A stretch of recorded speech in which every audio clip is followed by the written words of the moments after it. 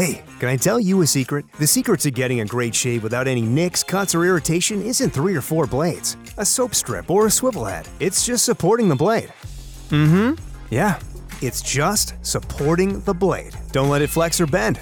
That's the secret to limiting shaving irritation. At Henson Shaving, we use our 20 years of aerospace manufacturing to keep the blade from moving. It's not the coolest answer, but it's the right one. To learn more and to get 100 blades for free, go to hensonshaving.com/holiday.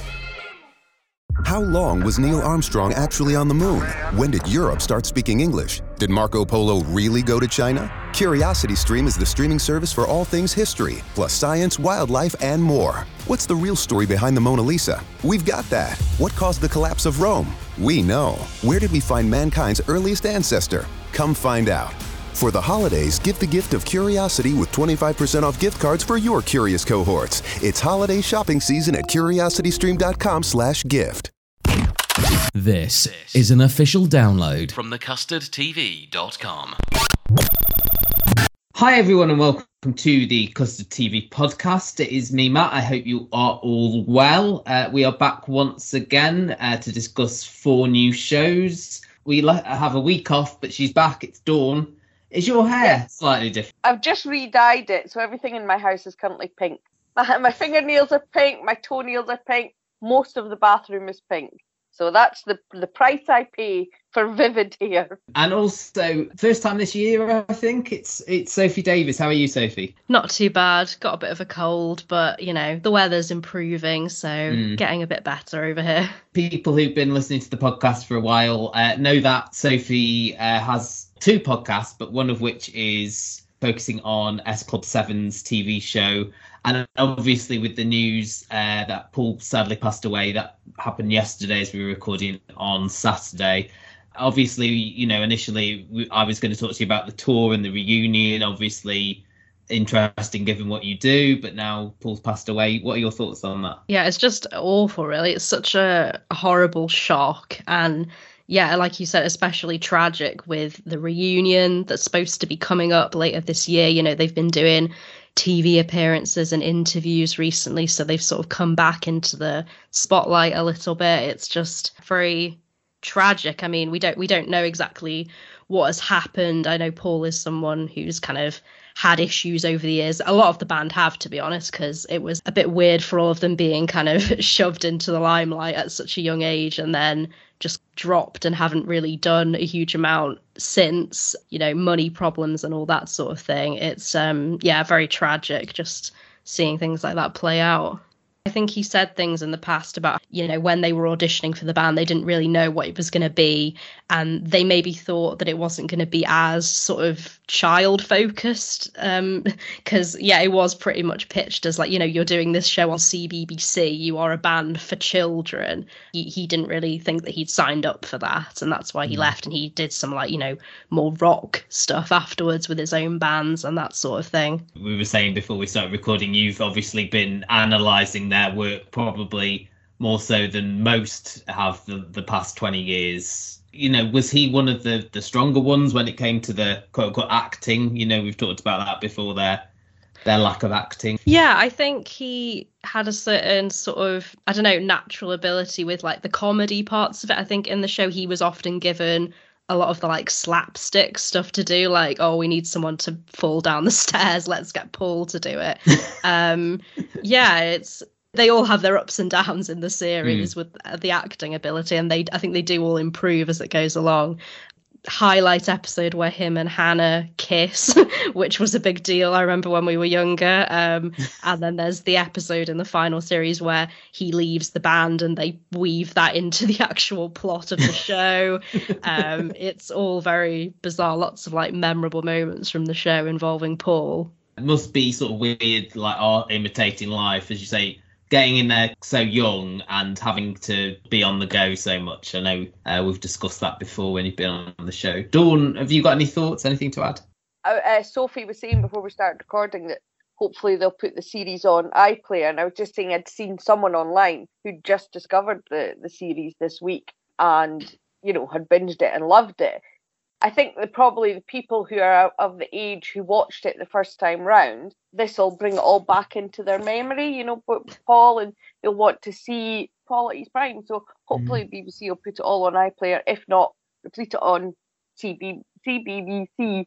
You know, if you ignore the very obvious things that were of that time, it's just one of those fun series that kids would probably still like today, you know.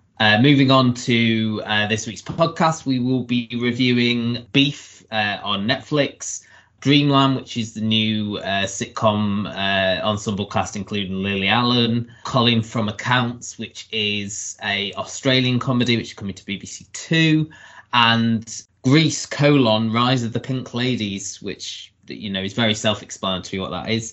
But first, we will be doing our sort of regular feature, talking about what we've been watching sort of recently. Is there anything you've been keeping up with, Sophie? What have you been watching? Been watching the current series of Succession, obviously, 2 episodes so far, and enjoying that as much as ever.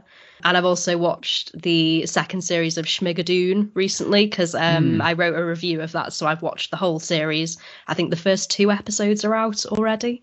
And yeah, I'm a massive musical theatre fan. I am the exact target audience for that show. And I think series 2 is even better than series 1, in my opinion. So what is Schmigadoon? Because it's not something we've discussed before. It's on Apple TV Plus. The first series, basically, you've got this couple played by Cecily Strong and Keegan-Michael Key. They're a couple who are kind of having relationship problems. They go on a couples retreat sort of thing, and they go off into the woods and they stumble across this town, which is basically like a musical. And they are stuck in this town and they can't leave until they found true love, whether that's with each other or with like other people in the town. And in series 1, it's basically lots of like references to musicals from the 40s and 50s, the sort of like, in inverted commas, golden era where it was like Oklahoma and Carousel and Brigadoon.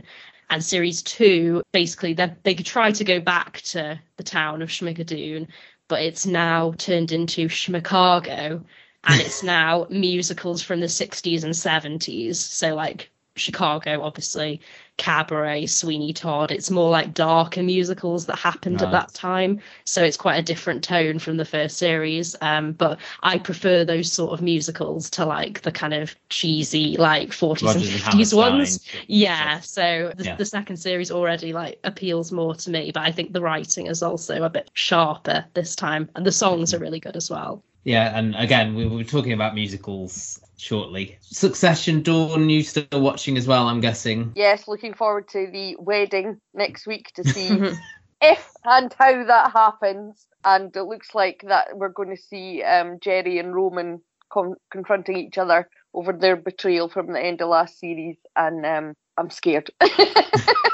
Yeah, because Sophie, I don't know if you're aware, Dawn is a big Jerry fan. Yeah, we haven't seen that much of Jerry yet this series. Yeah, hopefully get some more. I'm worried for her because there's a little bit in the trailer that was in the trailer for, I think it was for the rest of the season, where it says something about Roman will knife Jerry. I think Logan is going to use Roman against Jerry to like get him to fire her or something. I don't know. But anyway, it looks like Logan's got it in for Jerry, so I'm very worried about that. Succession's known for its happy endings. I still feel like there's going to be a thing where like they just kill them all off in the final scene or something like that. Like Blackadder. Yeah, you know, they're all in a plane together or something like that, you know, and Greg's the only one that survives, something like that. Imagine if they did a series where it was they were in a plane crash like in the Andes or whatever, and then it was who's going to eat who, because that would be the literal embodiment of the scenes of the show. Succession meets Yellow Jackets. Yeah, people keep saying they want to have like Succession meets The White Lotus, but yeah, Succession meets Yellow Jackets be a bit more intense. Succession meets The White Lotus would just be them on holiday, though. Surely that's yeah. Like. And Dawn, did you finish Unforgotten? We've had the final episode. Yes, I did. Really enjoyed that. And what were your thoughts on? No spoilers. Oh, no spoilers. Okay. Sorry. I did like the ending. There was a lot of endings. We'll just say that. Yeah. Maybe one too many. I agree. Yes, but sorry, I didn't realise you watched it. We'll sort of skirt around that, but I think positive on the whole, and I like the way they left the relationship between Jess and Sonny. I think they had a nice little final scene together. Yes, I liked that they were bonded in their messed upness. I thought that was a good way to bring them together. And yeah, I look forward to seeing the next season. I haven't gone back to the first series of that yet. There's so much TV right now. I'm drowning in it.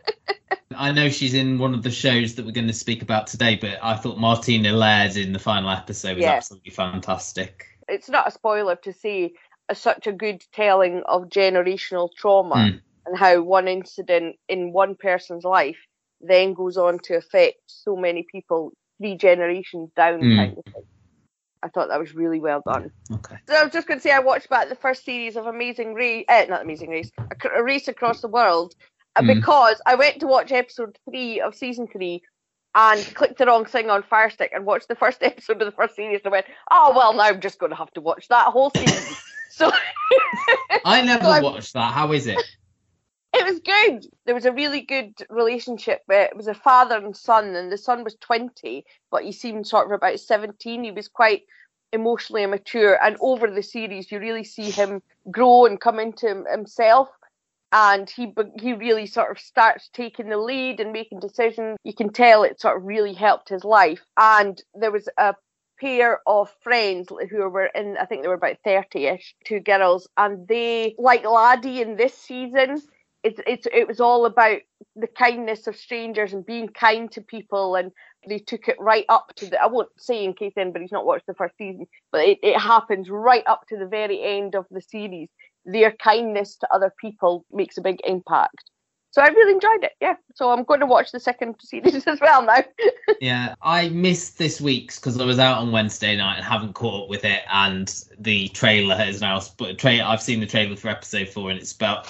Boyle who went. Oh, that's annoying. Before we get on to the reviews, let's just do the plugs. Obviously, we did mention, Sophie, your podcast, but do you want to just go through it in a bit more detail, where we can find it? People can find me on Twitter at It's Sophie Davies, and my podcast, well, one of my podcasts is called It's an S-Pod Thing. If you want to kind of relive the TV series of S Club 7 from the late 90s and the early 2000s, you can give that a listen. I go through every episode with a guest, like a comedian or another podcaster.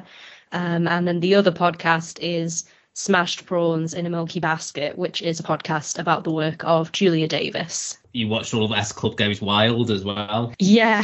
I watched it kind of thinking, oh, maybe I'll do an episode of the podcast about this. And then I thought, I don't think there's enough to talk about to warrant that. But there are some very weird moments in it. Like there's a bit where Rachel and Paul are like performing Reach for a tribe in Africa and things like that. Was it a nature series that they did? Yeah, it was on CBBC again, and it was like every episode was about a different endangered animal. So it was like, in this episode, Tina is going to be going to China to see the panda. And yeah, like a travelogue sort of thing, but with S Club 7. Dawn, we can still go through the back catalogue, can we, in the shipyard? Yep, hopefully by June we will be back producing new content. But in the meantime, you can look back on our episodes we did about Miranda or Deputy Makepeace. We did an episode about the Lady and the Tramp kind of trope that's very common in a lot of will they won't they shows, with the posh upper class lady and the uptown girl basically and the downtown boy. Kind of like, you know, Sam and Diane in Cheers, and Moonlighting was very same. Ashes to Ashes, I was thinking about. Ashes to Ashes, yep, yep. There's a lot of them that have that trope, and there's a couple that have it reversed, but it's largely that one, and how the streetwise cracking guy manages to loosen up the icy queen, and it's all tropey, but it's good. So we talked a lot about that. You can find us on the Shipyard UST, on YouTube, on all your podcast places, and on Twitter and Instagram. And yeah, we are the Custard TV podcast, which you are listening to now. If you are joining us for the first time because you want to find out what we thought of Grease Rise of the Pink Ladies, you can go back into our back catalogue. 400 odd episodes in there, you know, the regular show. There's interviews, there's big reviews, weird episodes that we did going through Gary's hard drive. It's all there. You can find us on Twitter at Luke Custard TV, at Matt's TV Bites, at Custard TV Pod. On Instagram, which Dawn is now running, it's the Custard TV, so please give us a follow there. You can tell because there's a lot more Instagram posts than there was before. Facebook, if you search the Custard TV, or if you'd like to get in touch to be part of the podcast or the website, custardtvreviews@gmail.com, and there's also a join the team link on the website, thecustardtv.com. This could be a podcast. A podcast? Don't you have to be some sort of whiz kid to do those? Definitely not. Anyone with a computer can make one. Talking telly. Use your ears and trust them. This is the Custard TV Podcast. Yes, that would entertain me briefly. From thecustardtv.com. Okay, so let's start this week's reviews. And first of all, Beef. This is on Netflix and it stars Stephen Yeun as Danny and Ali Wong as Amy. It starts with them almost crashing in the parking lot of a home improvement store after both having a particularly taxing day.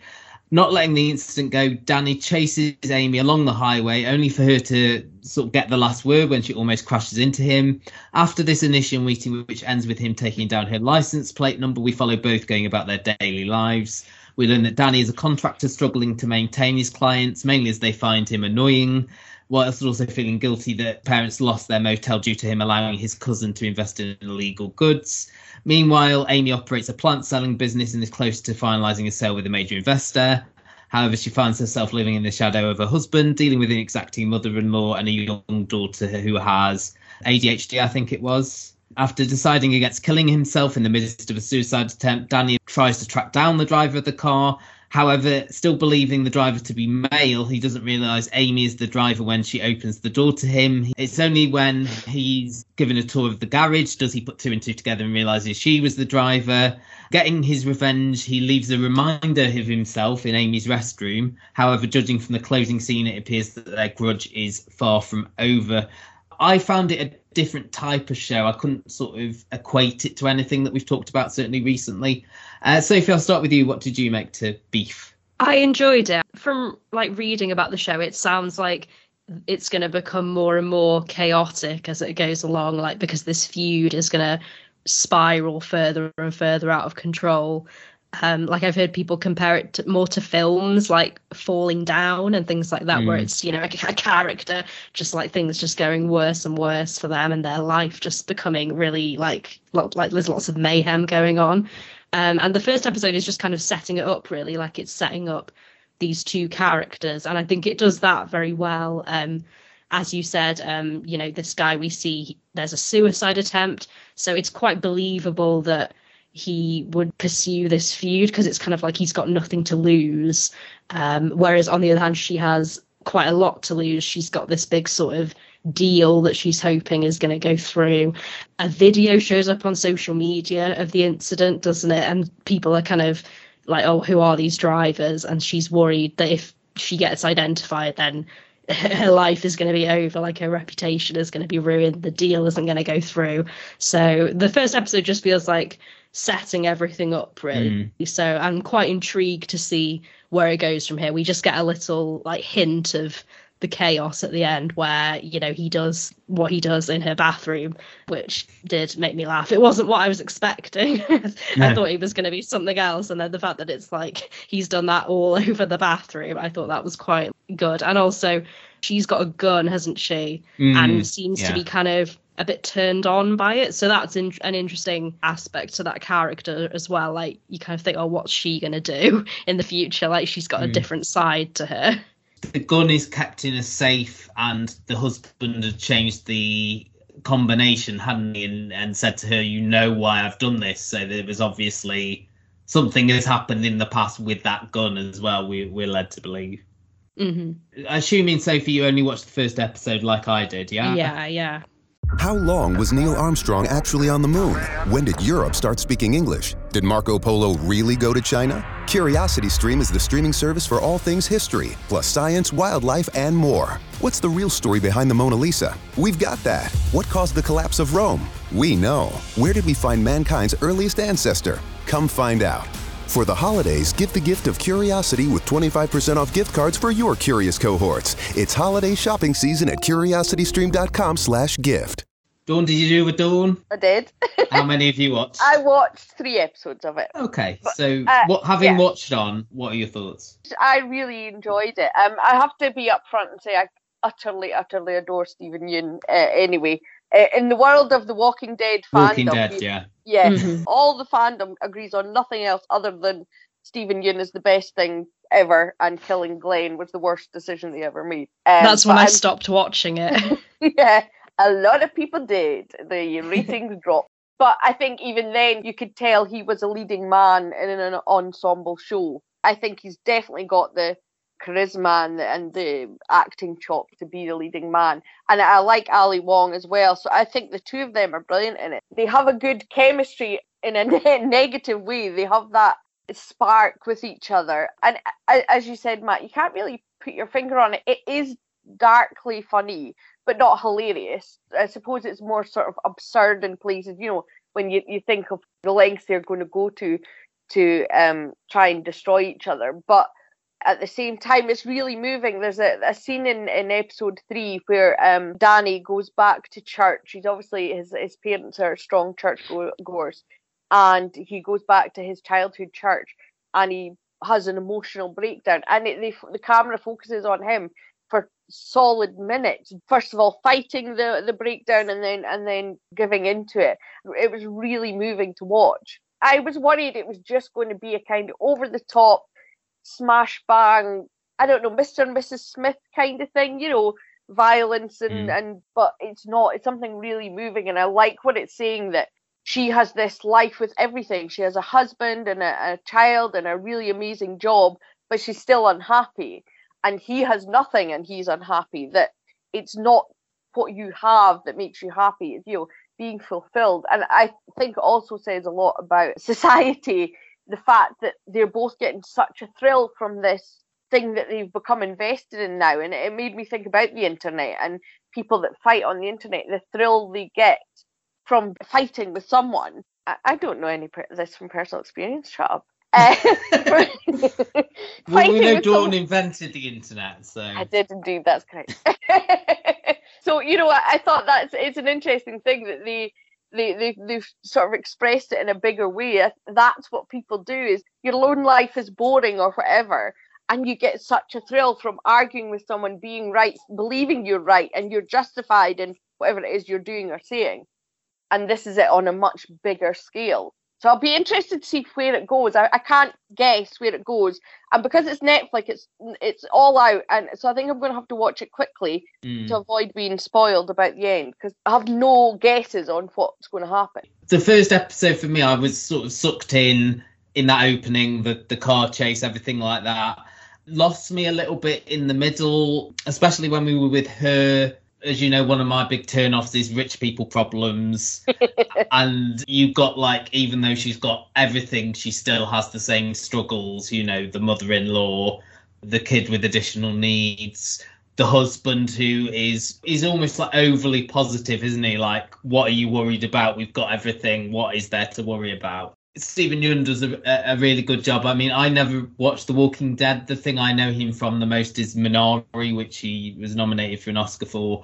But yeah, once they got together in that last segment, I felt I really enjoyed it. And you sort of got almost like an understanding between them, because there was that line, wasn't there? Like, there's always something. And, you know, that's his thing, isn't it? We hear him say that several times, that he just can't catch a break. Whereas she's at this point where she's almost caught that break now by getting this deal going through. So if I'd had a little bit more time this week, I would have done a second one, because I would be interested to see where it goes. I mean, do you think that there could be a ship element in this as well, Dawn? Would there be like a romantic element to this?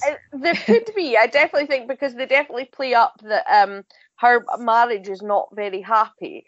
And that's partly because her husband is very dull, and you know, she uses the word vanilla. He's just very easygoing and nothing. And this thrill, there could be something, a sort of sexual attraction. I don't know if it would be anything other than toxic, but I think probably is what you said in that scene. They understand each other probably in a way that, her husband doesn't understand her and other people won't understand him. And so they may find that common link, is that this is somebody who totally gets me and why I am this enraged at life, I'm interested in it, and I've seen the reviews have been very good.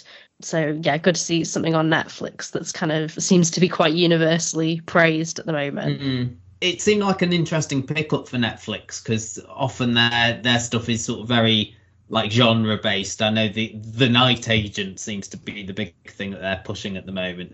As I say, it's something that's hard to put your finger on, and something that isn't something that you regularly see, and it's sort of very character based. I found it very intriguing, and I'm definitely going to carry on with it. And it certainly passed the Dawn test as well, so yes, that's always a benefit. So that's Beef on Netflix. Next up, a very different change of pace here. Something that was just a baffling show that we had to cover out of curiosity, if nothing else. This is Grease: Rise of the Pink Ladies, and Sophie is going to cover this one for us. This is set at Rydell High, 4 years before the events of Grease.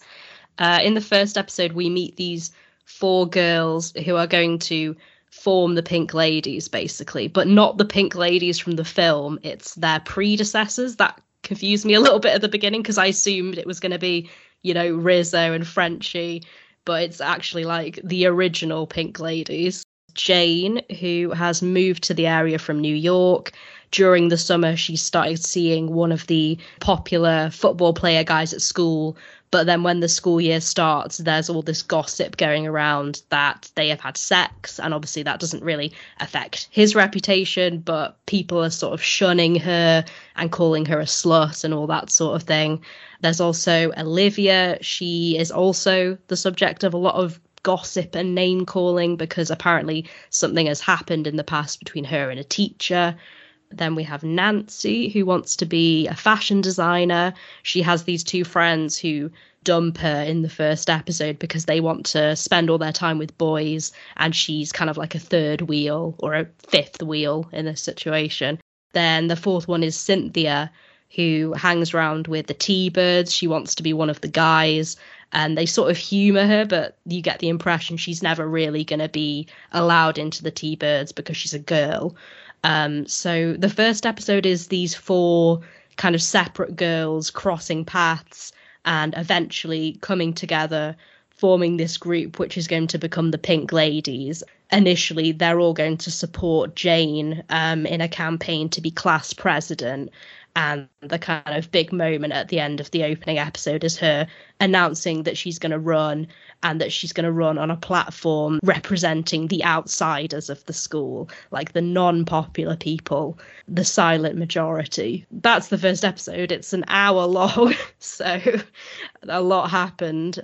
But yeah, it's just those 4 characters meeting and coming together, really. And a lot of that plot happened in song form as well. Dawn, I'm going to have to go to you first, because we've been discussing this for a while. Whoever thought people were clamouring for a Grease prequel TV series? 45 years since Grease. Yeah. 45 years since Grease was released in the cinemas, so maybe that's it. It's an anniversary. I think Paramount are sort of clinging onto any IPs that they've got, because there's a Fatal Attraction remake coming soon as well, a TV remake of that. Didn't they do American Gigolo recently? Yes, they did. Yeah, like a sequel to American Gigolo. Man Who Fell to Earth, of course, we reviewed that, didn't we, Sophie?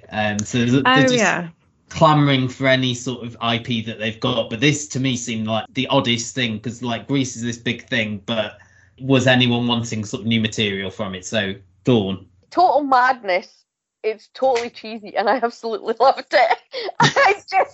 It's in a sense, it has the spirit of Grease 2 more than Grease, because it does make you go, why? What? And it's very, looks like a set. There was some talk of people saying, they're making it current with diversity and wokeness and whatever. Yes, I can imagine a lot of people using the word woke to describe this. Because it deals with racial issues, because Nancy is Japanese American. Cynthia obviously is non-gender conforming, possibly, not what we would say non-binary. Olivia is Latina, and Jane is mixed Puerto Rican and Italian. From the trailer, there's also going to be an African-American girl come into it at some point. They're doing race and whatever it is they do. They haven't tried to make it realistic, put it this way, of the 50s. It is in the spirit of Grease and Grease 2, where it's all very bright colours. And here in Key West, we were out before it was in. In this open and inclusive paradise, you can be yourself, make new friends, and savor our live and let live vibe. With LGBTQ+ friendly accommodations, our legendary nightlife, and year-round activities and events, it's always a good time to come as you are. Key West, close to perfect, far from normal. With the Lucky Land Slots, you can get lucky just about anywhere. This is your captain speaking. We've got clear runway and the weather's fine, but we're just going to circle up here a while and get lucky. No, nothing like that. It's just these cash prizes add up quick. So I suggest you sit back, keep your tray table upright, and start getting lucky. Play for free at LuckyLandSlots.com. Are you feeling lucky? No purchase necessary. Void where prohibited by law. 18+ terms and conditions apply. See website for details. It looks like a set, and it's over the top, and they do Grease at the start of the first episode. The main characters that they become the pink ladies, they sing Grease. No, I didn't quite get chills, but I got a thrill. Were they multiplying? Oh, yeah. They were multiplying. I wasn't losing control though. But I thought the rest of the music was where it let it down. I didn't find any of the songs catchy. They didn't grab me, and I think the music's the weakest part of it. A lot of the songs sounded a bit too modern. I wanted them to sound 50s and like Grease, and they were just a bit But I really liked the lead. I thought Jane especially, I just was drawn to her. She's my kind of main character. I always like the square girl with the glasses that's a bit nerdy. She reminded me of like Andrea from Beverly Hills 90210. That's a niche reference for you. I want to say, why was it created? I don't know, but it's fun. I enjoy that kind of cheeseballness. There was a second episode as well that was about. Did you go on to that? I did, yes. Because my fear was that the first episode is so energetic and over the top. I was a bit worried how it would have worked as a film, but I wasn't sure how it was going to work as a series. But then I watched Glee, and so it's very Glee-esque. That they have all these teenagers and these teenage situations and how they deal with them. It's very, very feminist. It's putting right some of the issues of Grease. That it's all about how the males can do whatever they like and their reputation is intact, and the girls do the slightest thing. If they're too virginal and square, they get attacked like Sandy from Grease did. And if they're too loose, they get attacked like Rizzo from Grease did. And there's no happy place to be a girl in that era. So it's about sticking up for the girls. So I like that side of it as well. It's just right up my street, and I'm not gonna say everybody would like it, because clearly they will not. I think it's well done cheese. Because for me, the question is sort of, again, it's this sort of who is it for? Because if you liked Grease, you would just watch Grease again. This has got sort of modern values to it that I don't know if the people who like Grease the first time around will go towards. As you pointed out, there's a lot of diversity in terms of ethnicity, in terms of sort of gender. It does go into a lot of gender politics, and as you say, the way sort of women are treated. I agree with you about the song. The one where they were in the classroom and then they were trying to sort of change the narrative about Jane. I found that almost like very West Side Story-esque. Mm-hmm. But a lot of them were just like very, let's explain the next bit of the plot, but in song form. They've also done the thing where they are introducing the pink ladies that we know. So Jane's sister is actually Frenchie, and we've got young Rizzo as well. Sophie, obviously established that you are a musicals fan. Is Grease something that sort of stacks up there for you, and what did you make to this? I like Grease, yeah. I went through a big Grease phase when I was about 12 or 13, like I think a lot of people do. I honestly found this painful. couldn't stand this. I went into it with an open mind because, I love musicals. I do like this kind of cheesy stuff a lot of the time. But yeah, I found the songs really forgettable. They don't feel like the songs from Grease. It just feels like High School Musical or something. At the beginning, they sing the title song from the film, and it's like if Glee did a Grease episode. And I was a fan of Glee, but it did feel very like, oh, the New Directions are singing Grease is the word now. Like, it feels like that sort of thing. I found the whole origin story aspect of it just really cringe. Like, we get that moment where we find out that her sister is Frenchy in a really kind of clunky way. Like, the mum is like, those girls gave her the most vulgar nickname, Frenchie. Like, it's supposed to be a big moment. And she's half Italian, so I didn't understand that. No, I didn't get where that nickname came from. And I think, doesn't the first episode end with someone say, we're going to need some jackets? Which was also... The plot was quite jacket heavy, wasn't it, I suppose? Yeah, people giving Cynthia people wants jackets. The T-bird jacket, yeah. We're going to need some jackets.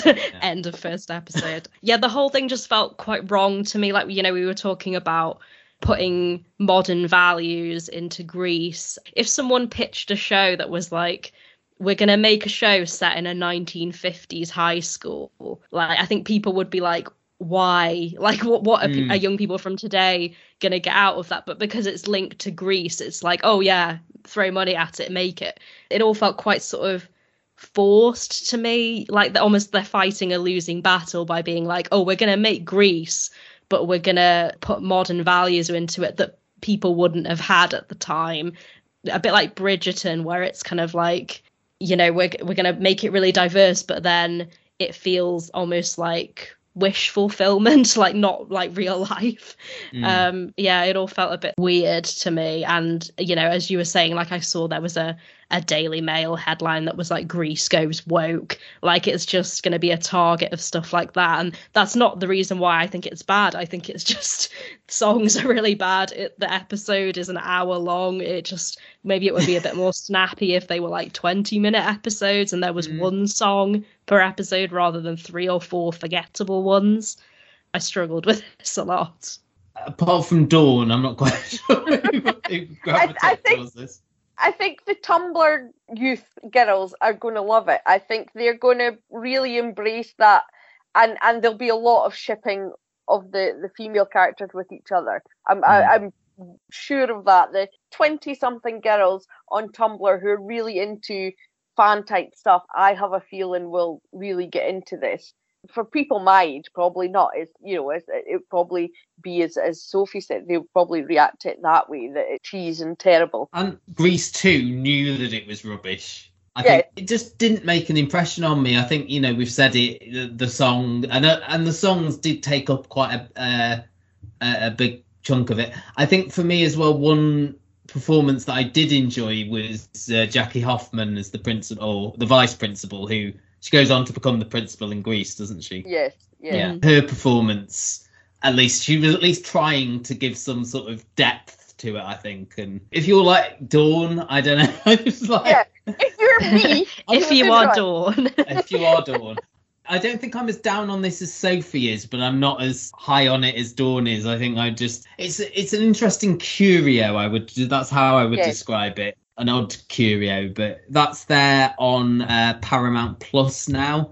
Next up, something that was also, certainly the first episode was very pink, is Dreamland on Sky Atlantic, and we'll go over to Dawn to just run us through the basics on this one. Yeah, Dreamland is created by Sharon Horgan. It was originally a Sky comedy short, which starred Morgana Robinson and Sheridan Smith, and it was called Summer then.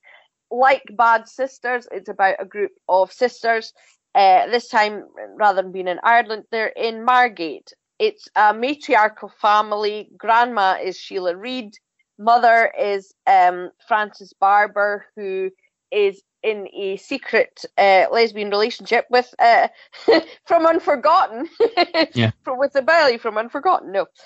Martina Laird. The sisters are Trisha, who is played by Freema Agyeman, She's married to Spence. Claire is played by Gabby Best. She is the sensible sister. Then we have Leila, who's played by Amy Fionn Edwards, who is the ditz. Trisha and Mel have some kind of beef going on that we don't know what it is.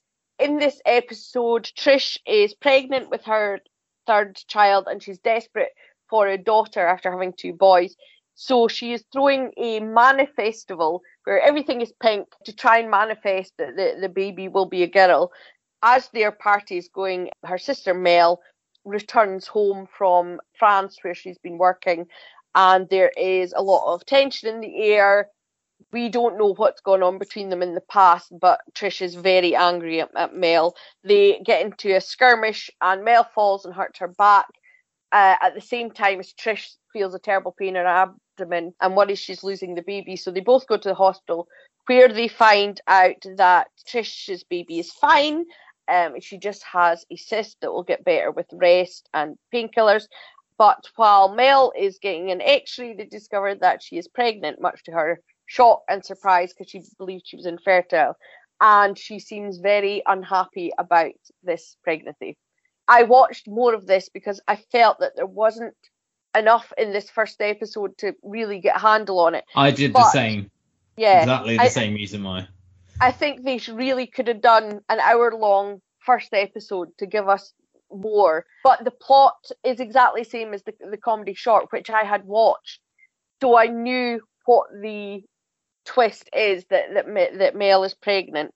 I won't say what the twist is, but it's one of these things where I think we needed a lot more time with all of the characters to get to know them. They weren't as instant as the sisters in Bad Sisters. So I think if you're going to watch it, watch the 2 episodes together, definitely. Dawn, you've said basically everything I was going to say sorry. About the length. Certainly the opener could have been 45 minutes, say, these are sitcom length.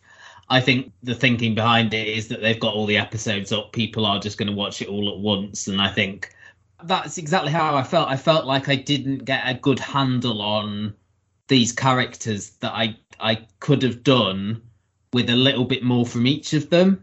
You sort of got what Mel's deal was. She rocks up in the black T-shirt, swigging the can of Stella. Very different from everyone else who's in their pink the manifesting thing, as you mentioned.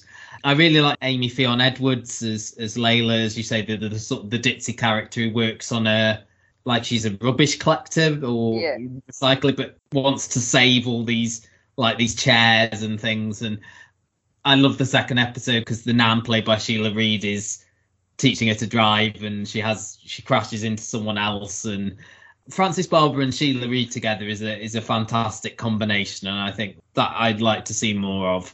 But I just didn't feel like I got enough. That was my feeling. I think I will go back to this because they're easy, digestible episodes. But I think because of the amount of characters you've got and because of the amount of plots, it just felt there was like a lot going on that I would have liked to have had more time with each of them. How do you feel, Sophie? Yeah, I just watched the first one mainly because of time, because I had similar feelings to you two, that it felt like there was a lot to take in the first episode. Like even just the first 2 minutes, you meet so many characters and you're kind of thinking, well, who are all these people? How are they like related to each other?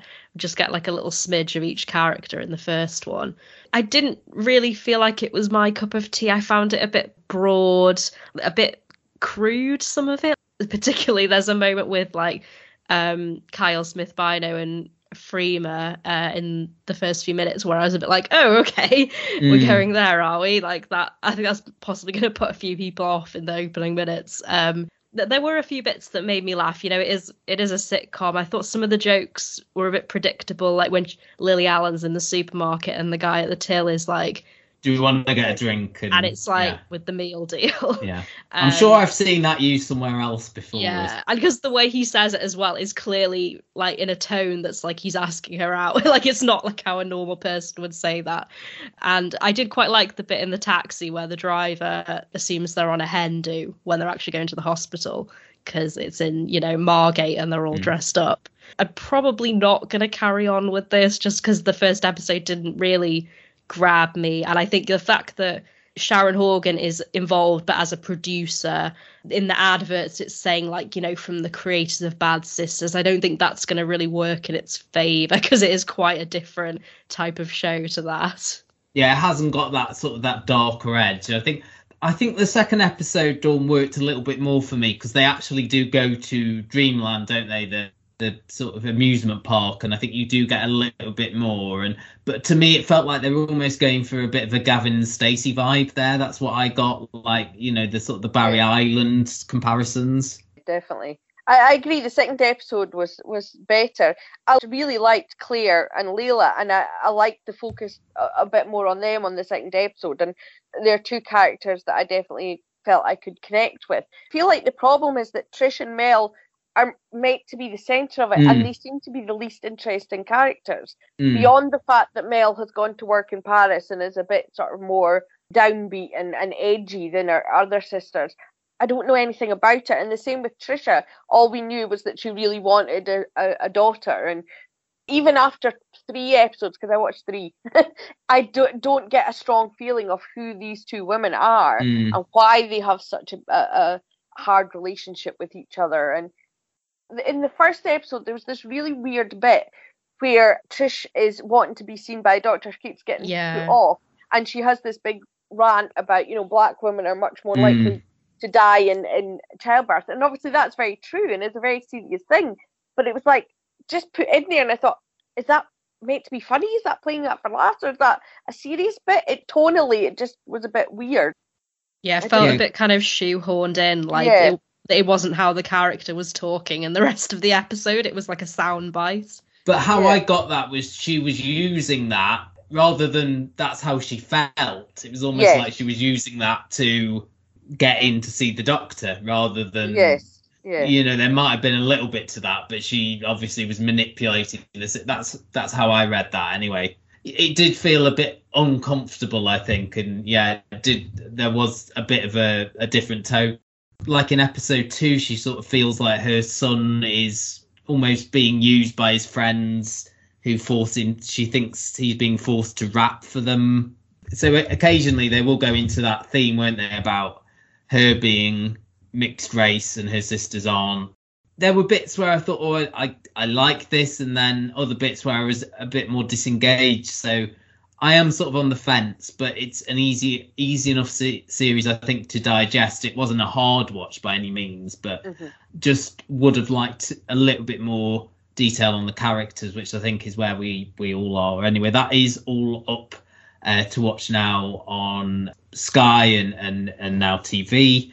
And finally, we'll come to another sitcom. This one is from the Binge Network in Australia. This is Colin from Accounts, and it focuses on Ashley and Gordon, who are two strangers who meet after their interaction causes him to strike, or in his own words, nudge a stray dog with his car. Given the news that the dog will either be put down or require surgery, that will in turn mean that the dog will require extensive and costly aftercare, the pair initially decide to put him to sleep. However, Ashley changes her mind at the last minute, and Gordon agrees to pay the bill. The plan is for her to reimburse him.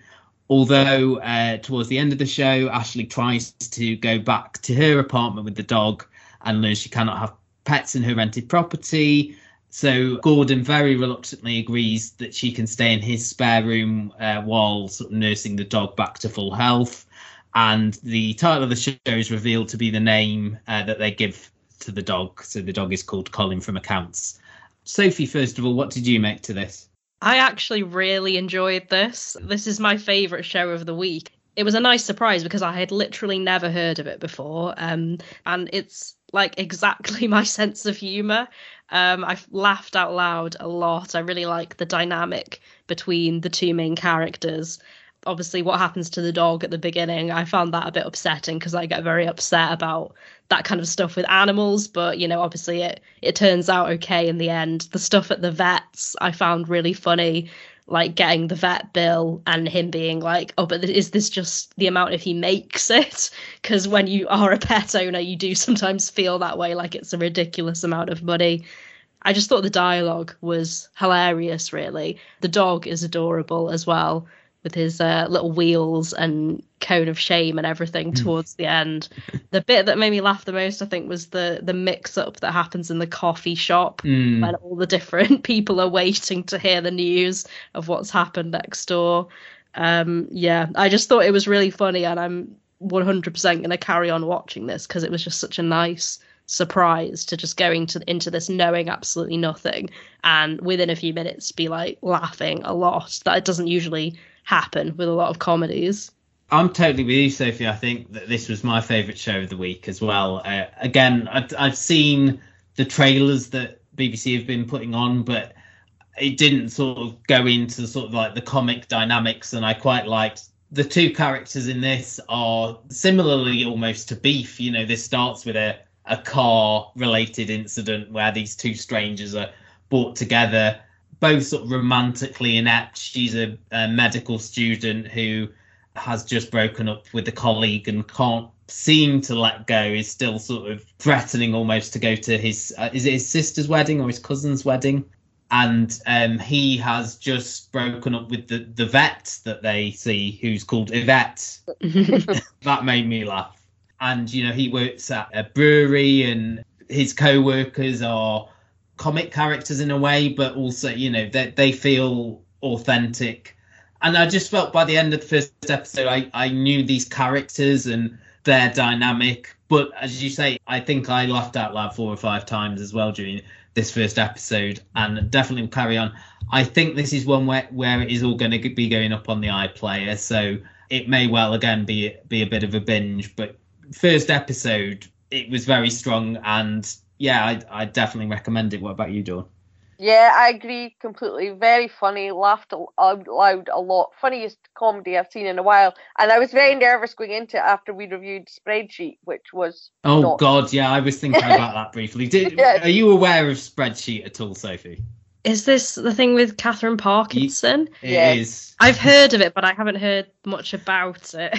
I think it was one of the most awful things that we watched last year on the podcast. It was just like, It was terrible. But this, I agree, the dialogue was just so good.